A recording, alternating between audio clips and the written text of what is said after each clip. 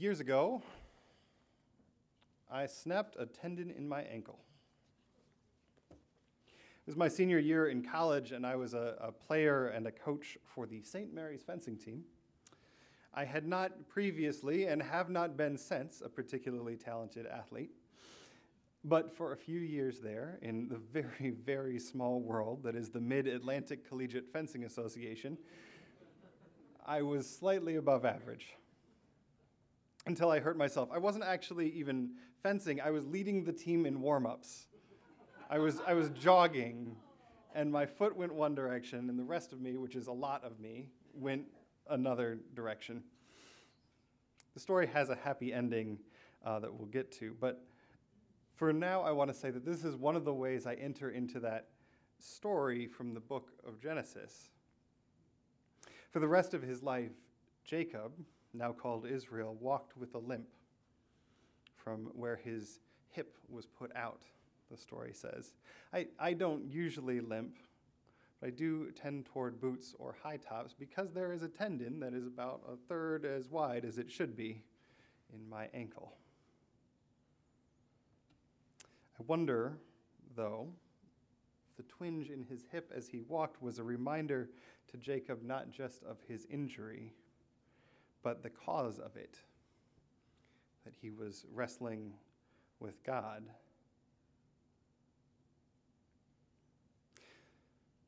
Much of my life in religion has been a long wrestling match with the source we are talking about this week.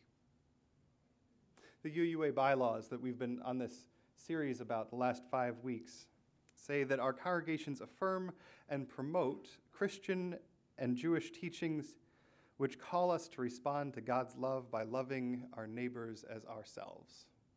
That is the language of the source. You can find it in your hymnal, the little cards we gave out a few weeks ago. Jewish and Christian teachings which call us to respond to God's love by loving our neighbors as ourselves. So first, a few questions, wonderings in deep love for our tradition. First, Jewish and Christian teachings are often quite different, and conflating the two of them into some joint hypothetical Jewish-Christian heritage flattens down the fundamental differences. Take the book of Isaiah. In the Hebrew scriptures, it is a prophet calling the people to repentance and rebirth following the destruction of the temple in Jerusalem. In the Christian Old Testament, the same exact words appear, still labeled Isaiah, but they are now seen as a metaphor, pretty directly foreshadowing the birth of the Messiah in the person of Jesus Christ. That is a different message.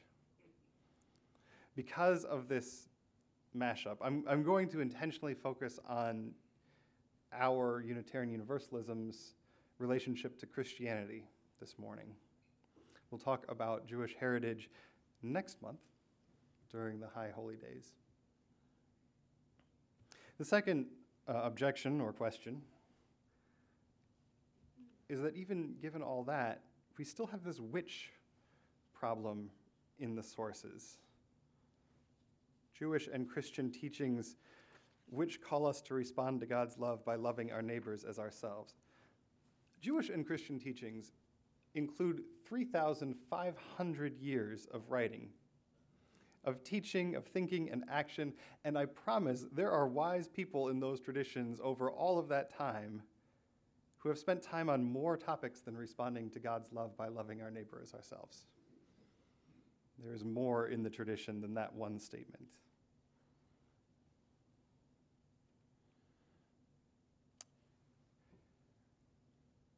Arguing over how we describe our relationship with institutional Christianity is a thing that Unitarian Universalism has been doing literally since its birth as an institution.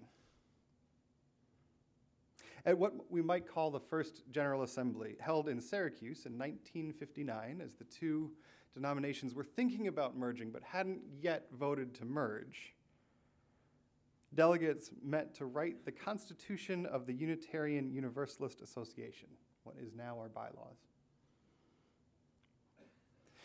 Originally drafted by the Unitarians, what is now our second source read, quote, "To cherish and spread the universal truths taught by the great prophets and teachers of humanity in every age and tradition, immemorially summarized in their essence as to love God and love to man." The Universalists were incensed. And they voted to add a clause, "Immemorially summarized in our Judeo-Christian heritage as love to God and love to man." And they debated this for hours and hours and hours and hours, and sometime after midnight, they came up with a compromise. Immemorially summarized in the Judeo-Christian heritage as love to God and love to man. They changed our heritage to the heritage. This is how it stayed for a generation or so before we collectively decided that the gendered language of 1959 was not a good fit for the UUA of the late 20th century. Now it is our congregations affirm and promote Jewish and Christian teachings which call us to respond to God's love by loving our neighbor as ourselves. So we've had some long, complicated history around struggling with how to connect with Christianity. Here's a couple things that I know to be true. Unitarian Universalism as a faith is not Christian. Any definition of a Christian denomination would depend on a practice of baptism, a shared understanding of salvation, and some definitive answer to what happened 2019-ish years ago just outside of Jerusalem. We don't have definitive answers to those questions. Unitarian Universalism as a faith is informed by Christianity. The format of our Sunday morning services follows a relatively traditional Protestant formulation. Unitarian Universalist ministers wear stoles. The symbol of a stole is, we're told at ordination, is a reminder of the towel that Jesus wrapped around his neck to wash the disciples' feet. It is a sign of being a servant.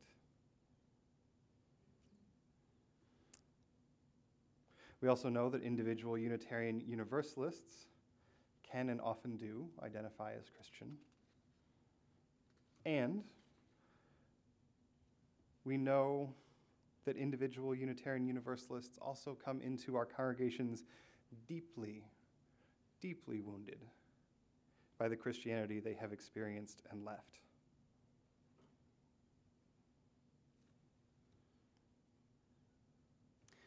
And for me, the last and in some ways most important truth for me to name is that while I do not identify as a Unitarian Universalist Christian, I was neither baptized nor confirmed, I am privileged not to carry wounds from my interaction with Christianity. Christian colleagues, friends, and professors have taught me what it is to freely follow Jesus, moving through the world with grace and beauty and wisdom. I have learned from and loved that wisdom. I often say I speak fluent Unitarian Universalist, but my accent is Methodist.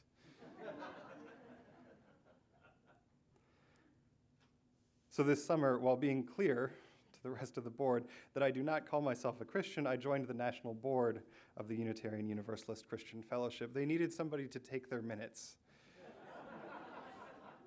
And national volunteer boards are exactly like church volunteer boards. If you're in the meeting and they say, who's going to volunteer for this thing? Sometimes you end up volunteering for this thing that you didn't know you were going to volunteer for until the moment. Anyway,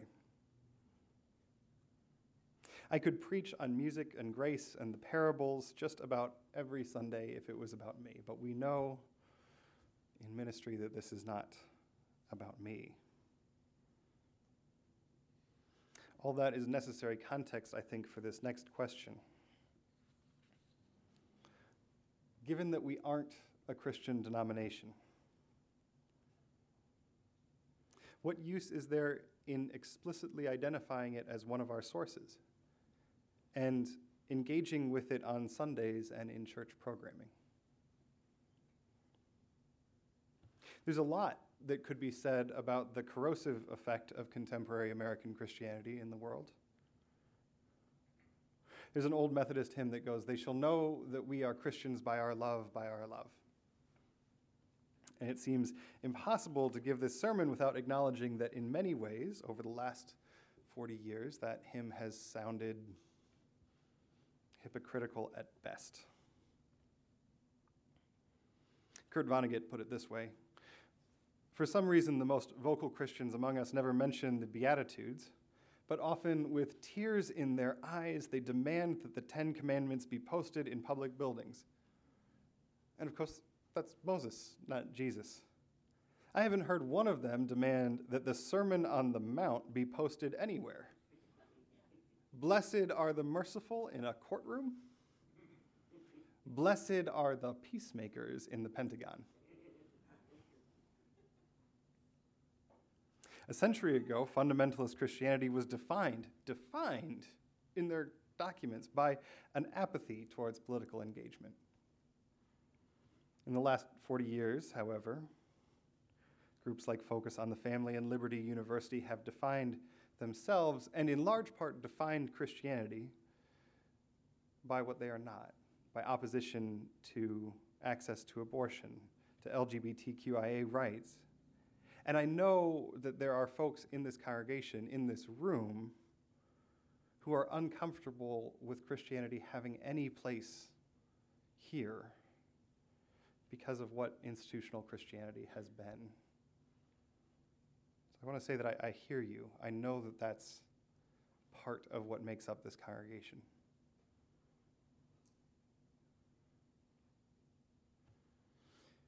And aside from Unitarian Universalism's historic roots as two Christian denominations that merged, I see three main reasons for robust engagement with the language and culture of Christianity. The first is that when we're out doing the work of justice in the world, religious literacy is really, really important. Way too often, we end up in situations where the only voices that identify as religious are speaking nonsense. We need, and I mean all of us, as members of a faith community and people involved in American civic life in 2019, to be able to say, "You shall also love the stranger, for you were strangers in the land of Egypt." And to say, that's from the book of Deuteronomy. "The alien who resides with you shall be to you as the citizen among you. You shall love the alien as yourself, for you were aliens in the land of Egypt, for I am your God." That's the book of Leviticus. "Let mutual love continue. Do not neglect to show hospitality to strangers, for by doing that, some have entertained angels without knowing it." St. Paul's letter to the Hebrews. "I was hungry, and you gave me food. I was thirsty, and you gave me drink. I was a stranger, and you welcomed me." The Gospel of Matthew. Those aren't proof texts pulled out of context to prove a point. Welcoming the stranger is a strand that runs through the tapestry of Scripture, from the earliest stories in Genesis straight through Paul's letters. I don't want to give those texts up. I don't want to cede Scripture to Jerry Falwell. The second reason is that authentic relationship with our neighbors and our ancestors requires that we do this work. Authentic relationship is based on mutual trust and respect, and a little bit of mutual understanding. This summer, the other board that I joined was that of the Faith Coalition of Lancaster County. And it's made up of representatives from a variety of places of worship in Lincoln. FCLC assumes respect, but we also spend time teaching and learning about each other's traditions. And I need it to be possible for me to say to one of our members from the Church of Jesus Christ of Latter-day Saints, "You know, I'm never going to convert, and we both know that. But I see and I honor what this has brought to your life." We live in a predominantly Christian town. That's just the truth of Lincoln, Nebraska. And the other truth is that I'm excited to bring in some guest speakers from around Lincoln to share this pulpit as we build partnerships in the city. And I want to be able to tell them that while they're not preaching to a congregation that identifies as Christian, and that there are Christians and non-Christians in the room, they will be received with as much grace and joy as we extend to every guest here. And the third reason for engagement is probably related to the first, that there is power in these stories. What did you make of the time for all ages this morning? What if it had been the parable of the prodigal son? So many of these stories still speak, still have lessons to dig into. The prodigal son, the good Samaritan, blessed are the peacemakers, for they shall be called the children of God. The story of an exodus from Egypt, inspiring movements of people out of bondage for millennia. The prophet Amos asking, what does God ask of you but to act justly, to love mercy, and to walk humbly with your God?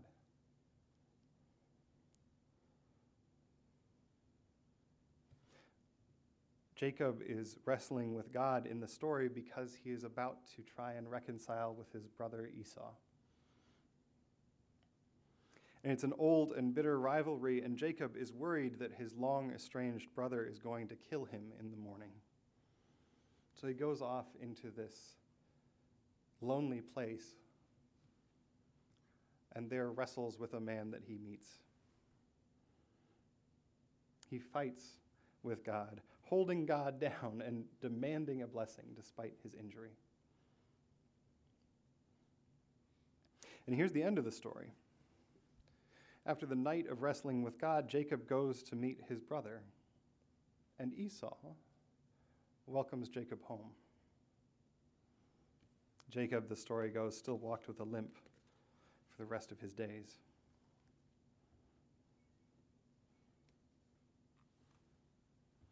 For me, this story says a few things. First, it's not a bad thing to wrestle with tradition.